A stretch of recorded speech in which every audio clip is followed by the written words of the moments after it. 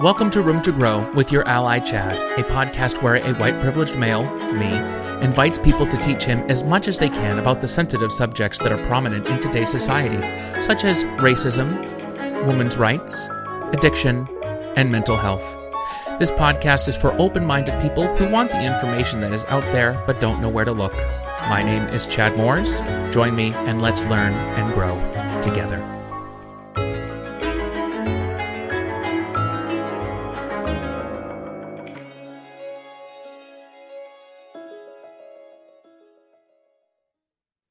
Hello and welcome to Room to Grow with your ally Chad. This week we are joined by Danielle Marshall. Danielle is an inclusive leader focused on strengthening collaboration in organizations to foster creative solutions and improve culture.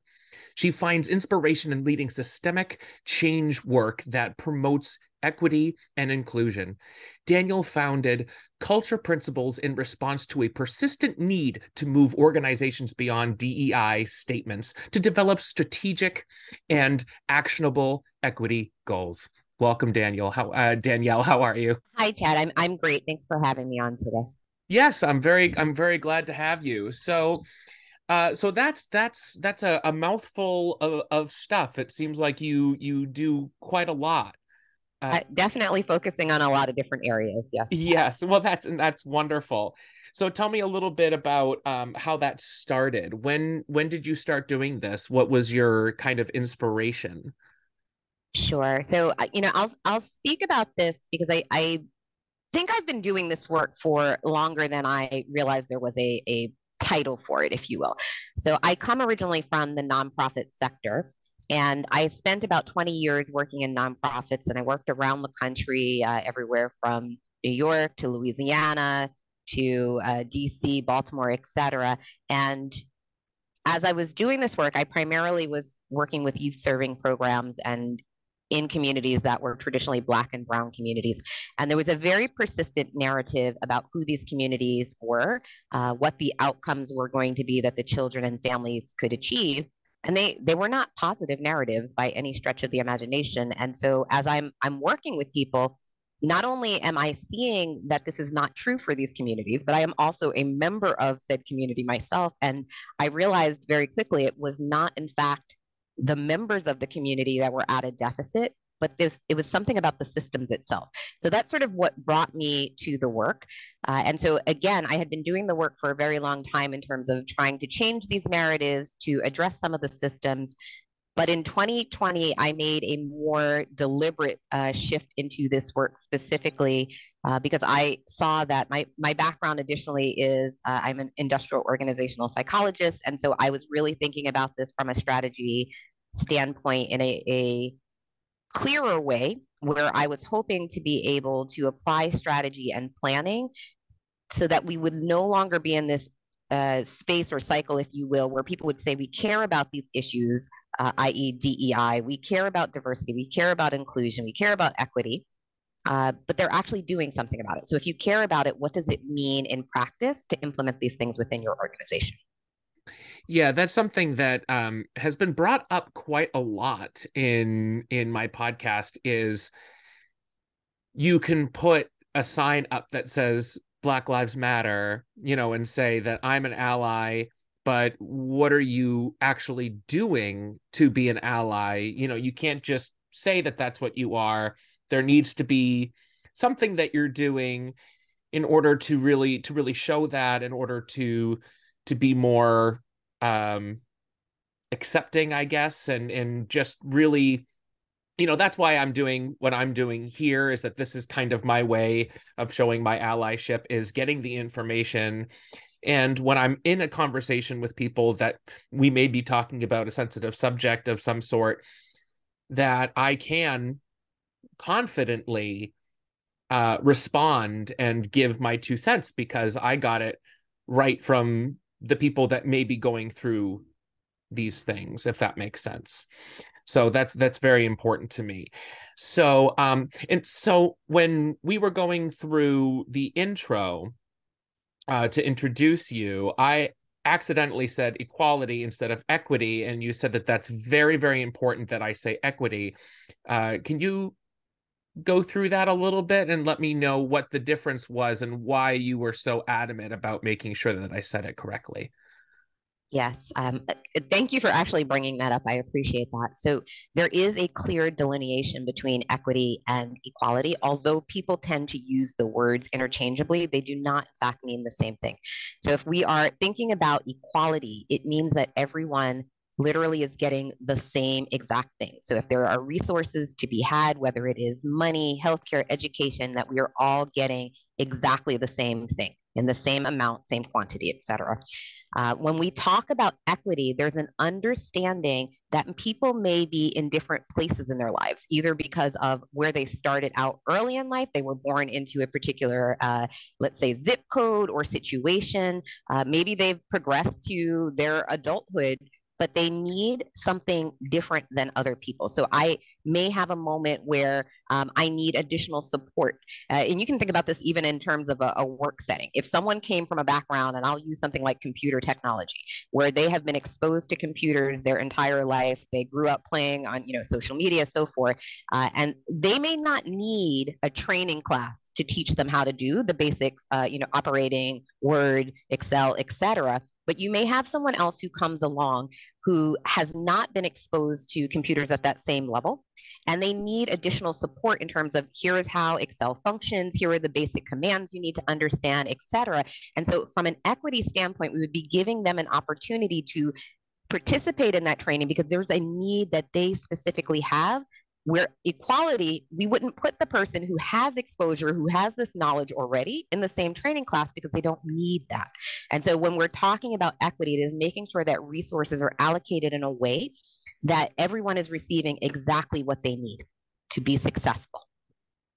That's really, I've never thought of it. I've never, and my I didn't realize the difference, which I really appreciate now, because I mean, more often than not, when I'm talking about these kind of subjects, I use the word equality. I don't use equity.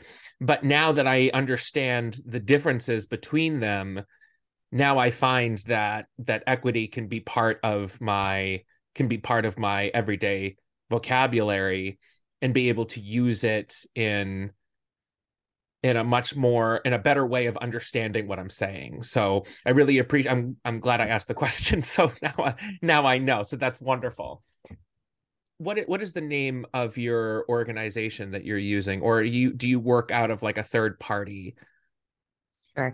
So back in 2020, I founded my organization, which is called Culture Principles.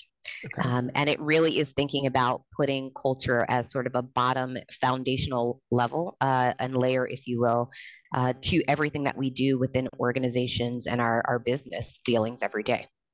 So what kind of organizations are you working with? Yeah. So I primarily serve nonprofits.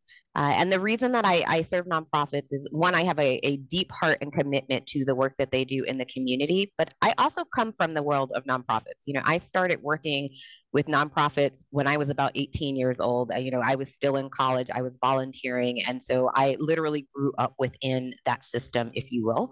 And so, in terms of being able to apply not only the expertise that I have today in the DEI world, it is also a deep commitment, again, to the services and resources that are being provided by the nonprofits every day. I would love to know your process with an organization. How does it start? How do you find these organizations? Do they find you? Is it both? And walk me through some of the actions that you take in order to make a difference. Sure. So I would say it's both. A lot of the organizations I work with come through network connections that I've made over the years. I've worked at a lot of national nonprofits, which meant I have, built over the years a pretty extensive network of people that are in my community. And so some of it is just simply talking to the people about what their pain points are. So I am not the type of consultant that comes in and says, here's what you specifically need. What I am trying to get at more so is where are you experiencing pain points? What is, when you think about DEI, what are the underlying issues that you're struggling with? It could be as small as, and I shouldn't even say small, it is as simple sometimes as we are really failing to communicate with one another. It might be, we've learned to have these initial conversations about race and gender, or sexual orientation, so forth, but we don't really know what to do with it now that we are talking about it. We need an action plan. And so oftentimes I may be working with people directly on building actionable items that, again, they can implement. So instead of simply have a performative statement that is, I care about diversity, I care about inclusion, that we're actually operationalizing it into our business practices every day so that people are clear on what the expectations are for them. Those are some of the things that I do. I also will hold workshops for organizations, but more comprehensive. I do not do one-off workshops. I don't think they necessarily work for people. I'm trying to really understand, again, what those pain points are and customize things so that we are advancing the unique work of that organization. I do have an outline that I follow, and so for me, it's my mapping equity outline. And so generally, it starts with a period of discovery. So I'm going into an organization. I'm trying to learn as much about them as I possibly can. I'm reviewing their documents, talking to different people, having interviews, surveys, etc. So we're really getting at what has been going on and taking place within this organization as it relates to DEI.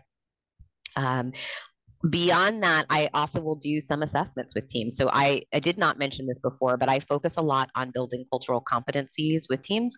And so when we're talking about cultural competencies, it is the understanding and awareness of both our own cultures, but then also the cultures that we may work with.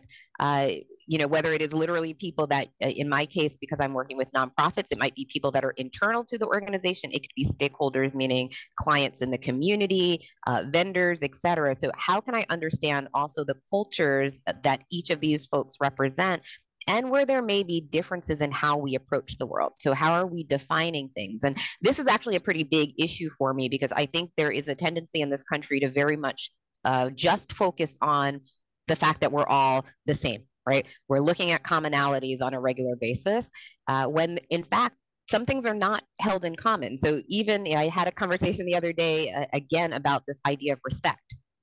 And people are saying, of course, everyone wants to be respected. Perhaps that's a starting place, but what does it mean to be respected? Right. And so I happened to ask the group that I was with, and of 20 people, there were 20 different ideas about what respect means as they defined it. And that's not a problem, but we cannot assume, if I ask you, Chad, what respect is versus what I view as respect, we may not be on the same page. So we have to be very careful about how we use language, and at least ask the deeper question to be like, how are you seeing that concept? I know exactly what you mean, because so I remember in my younger 20s, a word that I used quite often when I was talking to females is that I would use the word hun. And I thought at the time, very endearing. That's what I thought. And no one ever said anything. And people thought it was, at least a lot of the people I thought, at least, thought it was endearing and all of those things. And it showed that I cared about them. But this one woman who I probably only had worked with because she was new for maybe a couple of weeks, and she finally stopped me and said, "Can you stop calling me that? I don't know you that well, and it's not Yeah. appropriate." And I went, "Oh," I said, "You are so right. I should not be doing that." And I didn't think of it that way. I worked super hard to get it out of my vocabulary. And I still, obviously, if there are certain people that I do know, that I feel comfortable doing that because it is endearing for them because of my relationship with them. It's not everybody's relationship, and Sure. and it's funny, the other day it happened again. A few months ago, I was working at a place, and I always call everybody bro or buddy and stuff like that. And this guy said, "Please don't call me that." He said, like, we actually became pretty close, but he still didn't like it. It annoyed him. And he said, "Please don't do that." So everybody's point of view is different. And so for me, I call my best friends broski and all the brosif, all of those things. But then of course, some people are going to see that differently and handle it differently, take it and receive it differently. So yeah. Yeah, absolutely. I mean, I think you are talking about language in a case like this where the both examples that you gave are clearly cases where people were offended by the language. And and I think one thing that might be certainly a positive in terms of how you handled it is if you can hear what the person is saying and just say, I didn't realize that. Thank you for letting me know. Right. So many times we walk into situations, people become super defensive about it, like I call everybody broski, etc. Not realizing that it could be having a deeper impact on them, right? We could be talking about it's especially in the case of the woman, but actually in both cases, right? It could be a matter of familiarity. It can be a power play that you're calling people hun, right? And the woman may feel smaller as a Completely. result of that, like you're exerting your privilege over me. Mm-hmm. But even in the case of broski, I mean, we're talking about gendered language. Not Mm-hmm. everyone who is born as a physical male identifies in that way. And so Mm-hmm. you are again exerting potentially power influence over someone who may not want to be referred to that, as that. Mm-hmm. And I've learned that since the second time that it happened to me, I have now, and especially because in the last couple of years specifically, gender identity has been so big and all of those things. I do have somebody that I've become very close with within the last year is started off as non-binary and now is transitioning. And it has been, I met them as one gender at the time that they were dealing with, but they were not comfortable telling anybody about what they were going through. And then they were non-binary and now they are transitioning. So it's been very difficult for me to find that. But at the same time, it's been really wonderful for me because I am learning that those kind of things, unless you're close with them and you know who they are and you know what their identity is, you can try to be a little bit more general when talking with individuals. So. Sure. And I think something else that's important here is when I think about this country, we have had for many, many years some espoused values around us being a mixed society, right? It is, people call it the melting pot. Everybody's sort of mixing in, but it's never fully represented the full body of people in this country. The norm has been to default to what is considered the dominant culture. So we might be talking about whiteness, maleness, cisgender, able body, Christian, right? So these bigger areas around sort of the dominant culture. And I think what we're seeing today is that people are really wanting to be recognized and valued, right? That's also the important thing. It is not simply Mm-hmm. about recognizing them, but valuing them for their unique social identities and their cultural groups.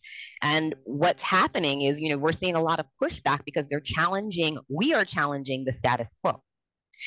But people who say they want to be allies, maybe also experiencing fatigue in this because they don't see themselves as part of the change. And they don't see themselves as part of the system because when the dominant culture is being challenged, and again, it can be anything because in some respects, I'm able bodied, right? I'm Christian. I still represent dominant culture. And then there's certain parts of my social identity, blackness, my womanhood that are definitely not dominant culture. And so I may live in, multiple worlds at a given time. But when we think about this concept of diversity, we're weaponizing the word right now because diversity was always designed to mean all of us, not some of us. But even the focus on diversity means that we are still considered other. You are not dominant culture, therefore, I have to find a way to include you. And so, if I'm going to be an ally, I need to understand some of the underpinnings of how this all works. I would argue that for us to advance as a society, that we need to create spaces for everyone so that we can collectively benefit from the gifts that we each uniquely bring. And so when I think about my perspectives on allyship, they are deeply rooted, again, in cultural competencies or awareness of our own culture, beliefs, and values, and how those might be similar or different from other cultural groups. And it's really about being able to value the way different cultures show up, even if how they think or behave is different from our own cultural norms. And so that is really important for me, because when we think about what those norms are, like, they're going to vary given a each group that we talk about, because culture encompasses so much ground. It might be race or ethnicity or gender, sexual orientation, class, religion. But can we see each of these groups as both independent with their own patterns and norms within their culture, but also, and this is important for me, as individual people, right? Because even if you think about your own cultural group, there's some things about your culture you probably deeply align with, and then there are other things that you might sit back and say, that doesn't actually work for me. Yeah, that's true. I think everybody has seen when you meet somebody and you may be talking about just your lives and getting to know each other, and someone can say, "Oh, I'm Jewish" or something like that. You're instantly that instantly clicks in, and it's almost like they gave you a folder and you clicked and dragged it into their name. That folder says Jewish, and you clicked and dragged it on their folder as a subfolder with their name on it. You know what I mean? Like it's Yeah. very much like that. And that is, I think, an important point in its own right, because we have these narratives. Remember, I told you I started off because of the narratives I was hearing about my communities and the community, that I was serving as a nonprofit leader. Um, we really, as adults, have to examine where our beliefs and values come from.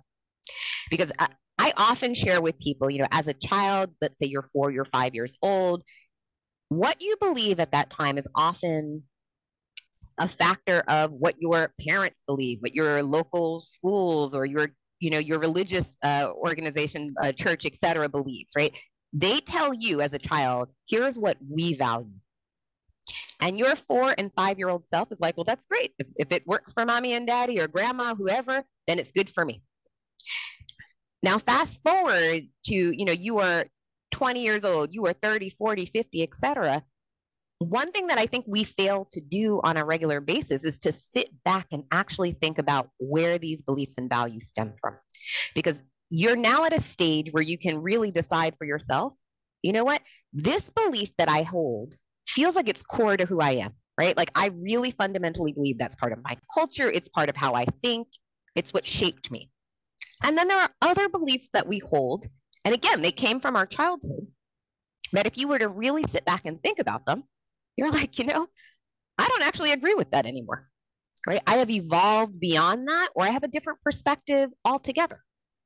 And so the question is, how often are we interrogating those things? I laugh a lot when people get married or they move in with one another, and there's like this big fight over, let's say, linen towels, right? One person folds them into a perfect little square, and the other one's like, no, you have to roll them up.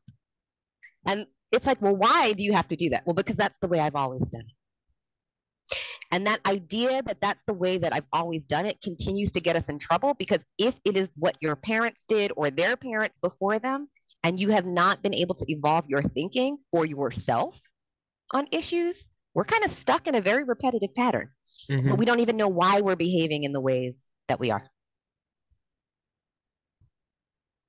Yeah, and yeah, I see what you're saying. I think, just something as simple as when my wife and I have been together since high school, and when we both graduated college, we went to separate colleges and all that.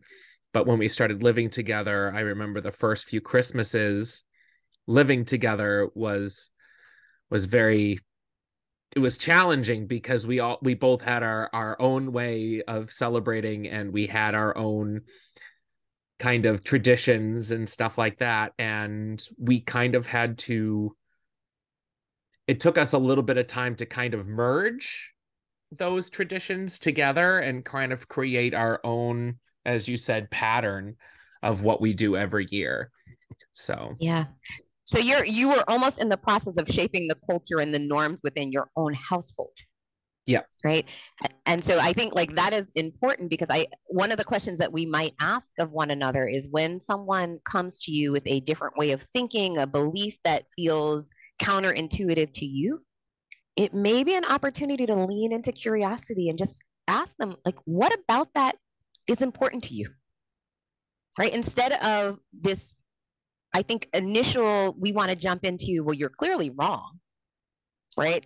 I have the moral superiority in this case.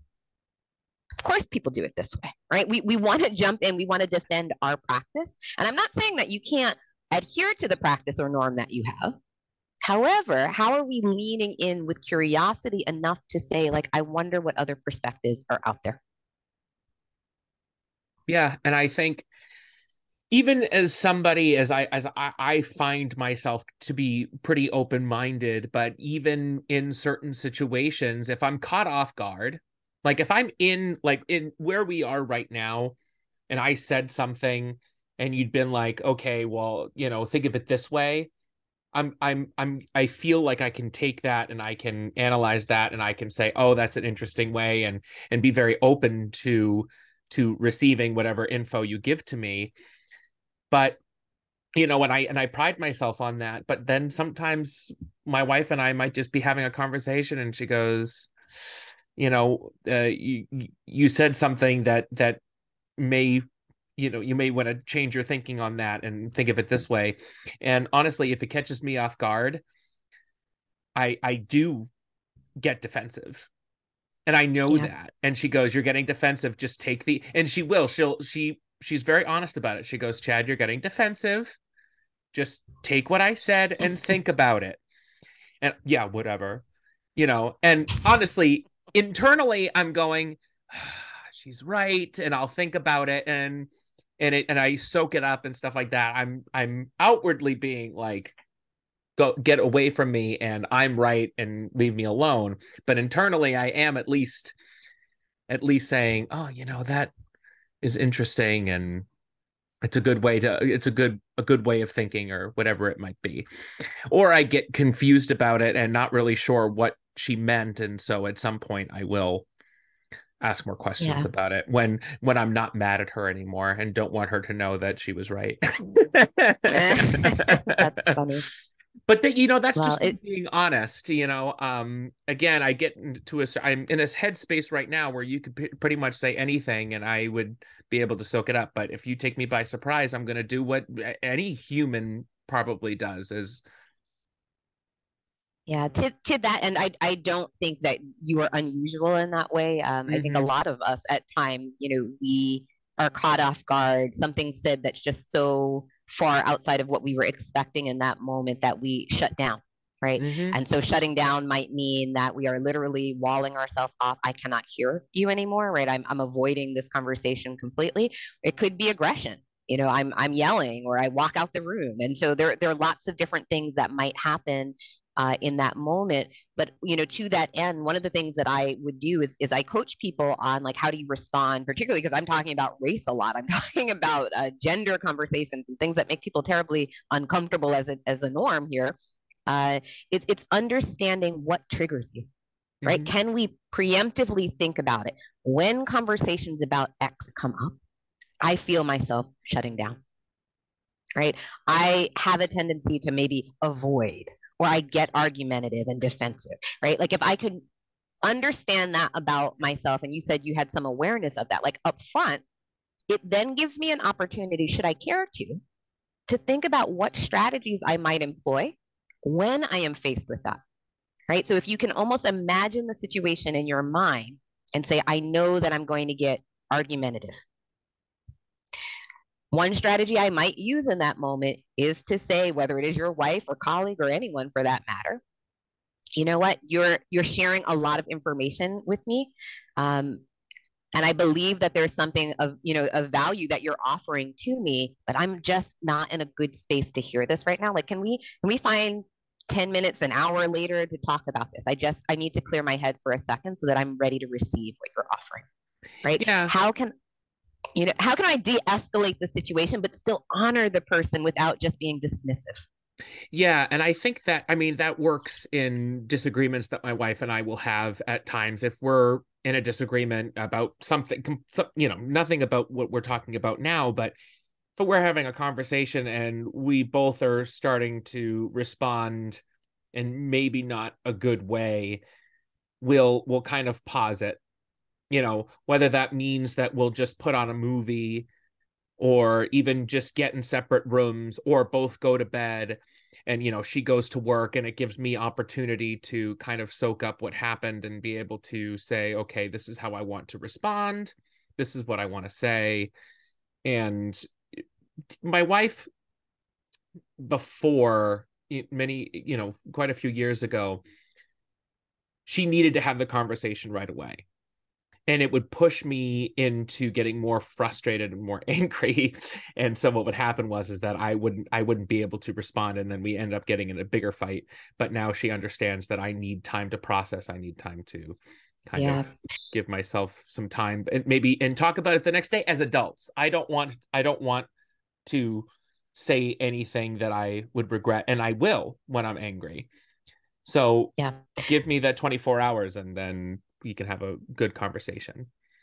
Yeah. I liken that a lot to even the work that I'm doing. Like I will start a lot of my sessions, most of my sessions with groups with group agreements, right? They are agreements of how we wish to sit in community together. And if you will, they're also boundaries. So if we get to a space where, things get tense, maybe we're calling for a pause, right? The group can decide what the rules are for themselves. I offer a few, but generally, I also let them decide, like, this is what community means for us. And here are the boundaries and parameters that we want to respect. And so if we're getting to a place where there's a lot of tension, perhaps someone in the group has been assigned to call for a pause. We're going to just take a 10-minute break. Now, do you ever get in a situation where people may feel like they're on display? Now, let me give you an example. I know a teacher who once a year or however long it may be, has to talk about slavery and racism and stuff like that. And more often than not, she does live in a primarily white town. But this year she had two uh, black girls in her class, and they were talking about it. They were watching a video and stuff like that. And the two girls got very, very upset after they watched, like, I think, I don't know if it was like a cartoon or something, but it had, it dealt with the subject matter of which this teacher had to deal with. And that teacher felt very bad that they felt like they must be on display, and the other students didn't really understand what was going on and all of that kind of stuff. And the teacher didn't know how to handle it. Do they get in a circle and they talk about it and say, this is what's going on? Or, do they put those two black kids on display and do that? Or do they move on and ignore it? But then, you can't ignore it. Do you know what I'm saying? Like, that seems like a Mm-hmm. very difficult situation to be in. Yeah. What I will start off by saying is that there is not a singular right answer to this, right? It is Mm-hmm. very contextual. It is based on the individuals. It's based on pre-conversations you've had about how we're going to approach this topic. But one thing that I would say abundantly clear here is that people of color are not teachers for white people. Our trauma, our experiences are not designed to be on display for other people's amusement, fascination, any of those things. And so in cases like that where people of color are asking to, I don't want to discuss this, I am not going to share, like I personally have a rule about that in my own world. When I come on and I do podcasts or trainings, etc., I have experienced microaggressions all my life. I probably will go out tonight and experience another one for that matter. But here's the thing, it is not for your public consumption. If I choose to share it with you, it means that it's something that I've decided is within the boundaries that I've created for myself. When people ask you to explain, so like, what does slavery, and I do remember, I will share this with you because this happened when I was a child, but it's very related to what you're sharing here, is that I was one of, like, I think maybe two Black kids in my entire class and almost in my school. I remember we covered a chapter on slavery, and someone will say, well, what do you think about this as a Black person? I didn't even know what to say. Like, I think this was third, fourth grade. Like, I'm pissed off. I'm disgusted, but like, I don't even have the words to formulate what I actually think. And in my heart, it's breaking over the topic. And yet you want me to tell you on behalf of all Black people everywhere what we think collectively? I'm not in a position to do that. And so, not only am I not in a position to do that, I have no desire to be on display for you. And so I hear what the young ladies were experiencing in the class and what the teacher is saying, and this was really uncomfortable. But I think the understanding has to be established up front. We're not there to teach you. Go read a book, watch a documentary, listen to a podcast, like whatever it is that you need to talk amongst yourselves, if you will. Now, there are people, as in my case, this is what I do for a living, right? And so I am teaching people about this, and that includes white people. But even still, my personal trauma isn't for your consumption. And so I have to establish when and where I will dive into certain areas of my life. With that, I had a question. So we were talking earlier about certain conversations being difficult for some people and all that kind of stuff. For you specifically, what conversation makes you uncomfortable?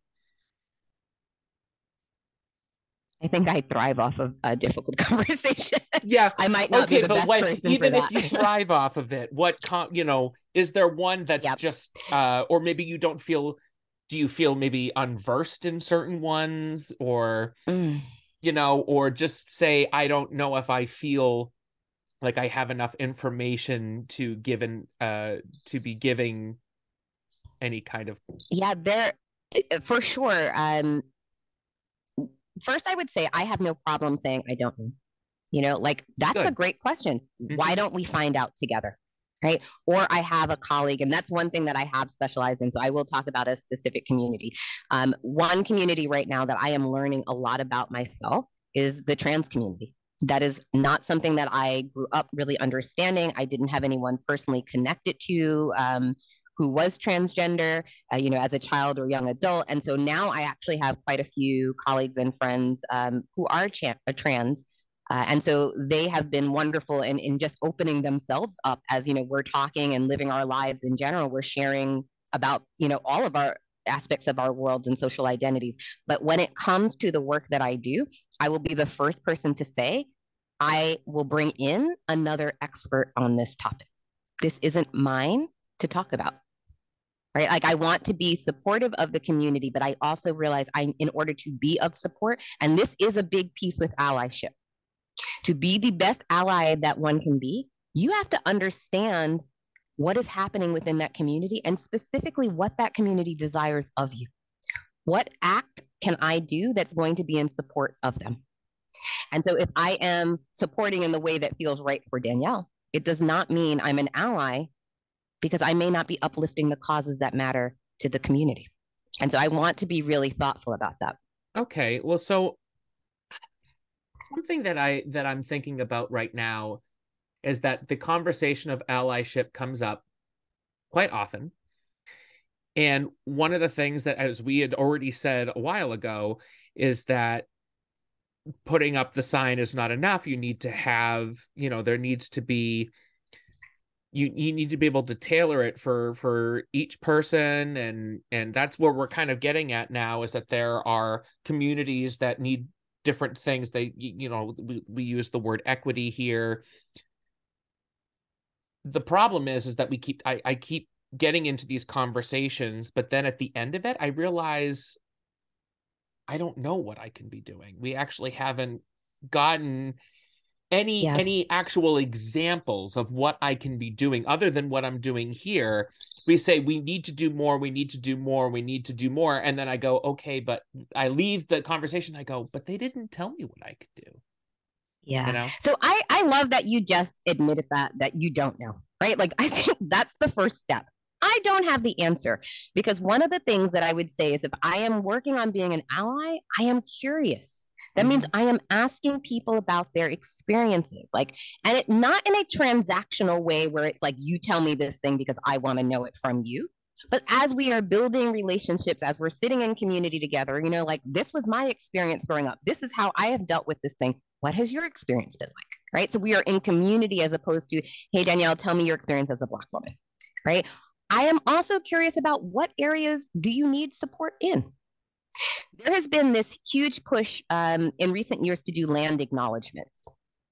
And so a land acknowledgement is it can be a statement, it can be a poem, it can be a number of different things that come up when you are gathering either for an event, a meeting, etc., to acknowledge the tribal land on which the event is being held.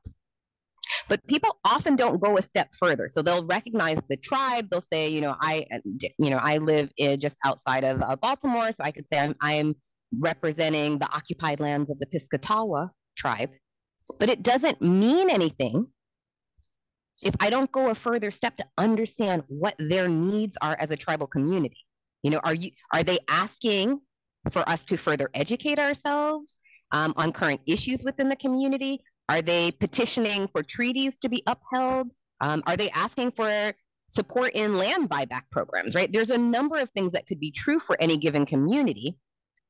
How am I standing in support of the issues that matter to that group, right? If I'm saying that I am trying to be an ally to them, um, allies are people that really can listen and believe, number one, the experiences that other people that are different from them are having, regardless of whether that is true for them or not. But then they're actually going to show up and do something about, with that knowledge that they've gained.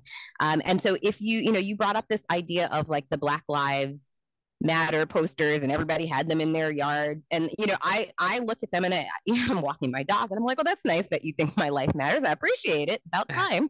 Like that's my general reaction, but I don't need you to hang a sign in my yard. And again, I do not speak for all Black people, but for me, I would say I need your support in my community. I need you to examine, number one, your biased thinking for yourself and in your home. I need you to buy from Black owned businesses. I need you to vote in ways that actually uplift my community, that uplift the community as a whole, right? So your signage doesn't mean a damn thing to me at the end of the day. If when it matters, I can't count on you. That helped. So thank you. Just the way that because I've had this conversation a few times, but I think the way that you put it to me makes me have a better understanding of what I can do. So I appreciate that. I'm glad that we got to talk about that. So I think we're almost at the hour mark. I feel like I could specifically talk to you for like another couple of hours. So I just want to say thank you so much for coming on. And if there is anything else you want to discuss, you are welcome back anytime. I really, really appreciated this. And I hope you feel the same, and I hope that you will come back and that you'll keep in contact with me. But before we go, is there anything else, maybe something that was in the back of your mind that we didn't discuss or anything like that? Anything that you want to leave the listeners with, and or one of the things I like people to do is maybe do a little bit of a plug. And what I mean by that is there a TED Talk or a book or something like that people can go to that may be really beneficial for them if they want more information based off of what we talked about? And if people are interested in collaborating with you, where can we find you? So those are all my questions. Sure. I think as a takeaway, the one thing that just occurs to me is that this is an opportunity for all of us, and I do mean all of us, to examine where our own personal beliefs and values stem from, to like really sit with that. And whether that is going back to family members, your community leaders, et cetera, and just saying like, where does this thing that we've always talked about, this tradition that we hold, this belief we hold, where does it come from? And really do some processing, because when you start to think about those things, sometimes they're out of alignment with the person you wish to be today. but you're holding on to this thing because it simply always existed.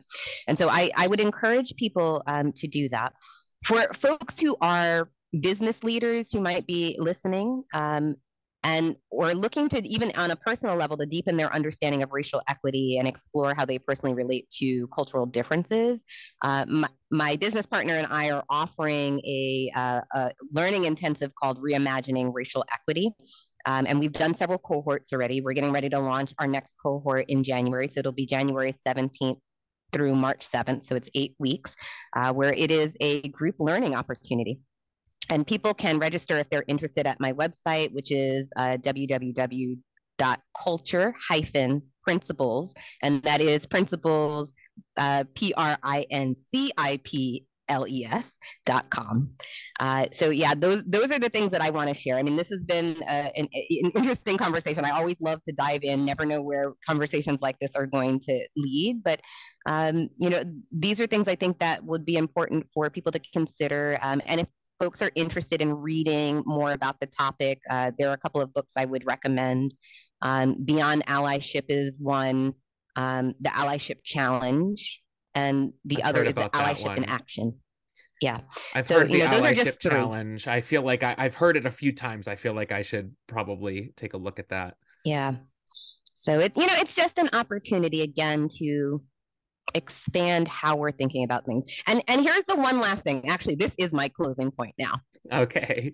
When it comes to culture, there's so much emphasis on what we have to do. I have to learn about this other group. I have to learn how to use pronouns correctly. I have to be more respectful of women, et cetera, et cetera. And I think it is a mindset shift that we need. Because instead of saying, I have to do these things, how about we start thinking about it as I get to?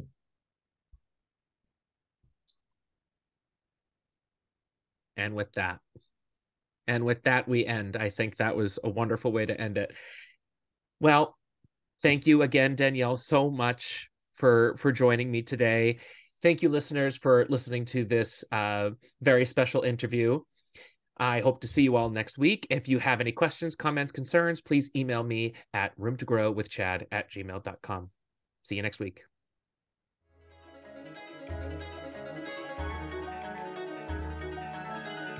If you have any comments, concerns, or even something you want to educate me on, please email me at roomtogrowwithchad@gmail.com.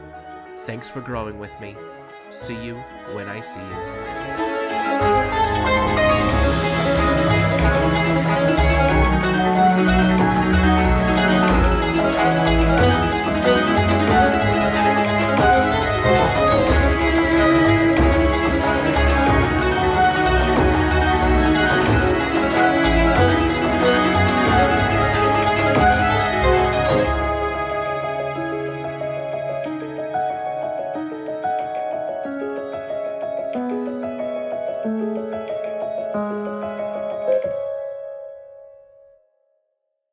This podcast was edited by Eddie, a software program you can find online at www.editeddie.com.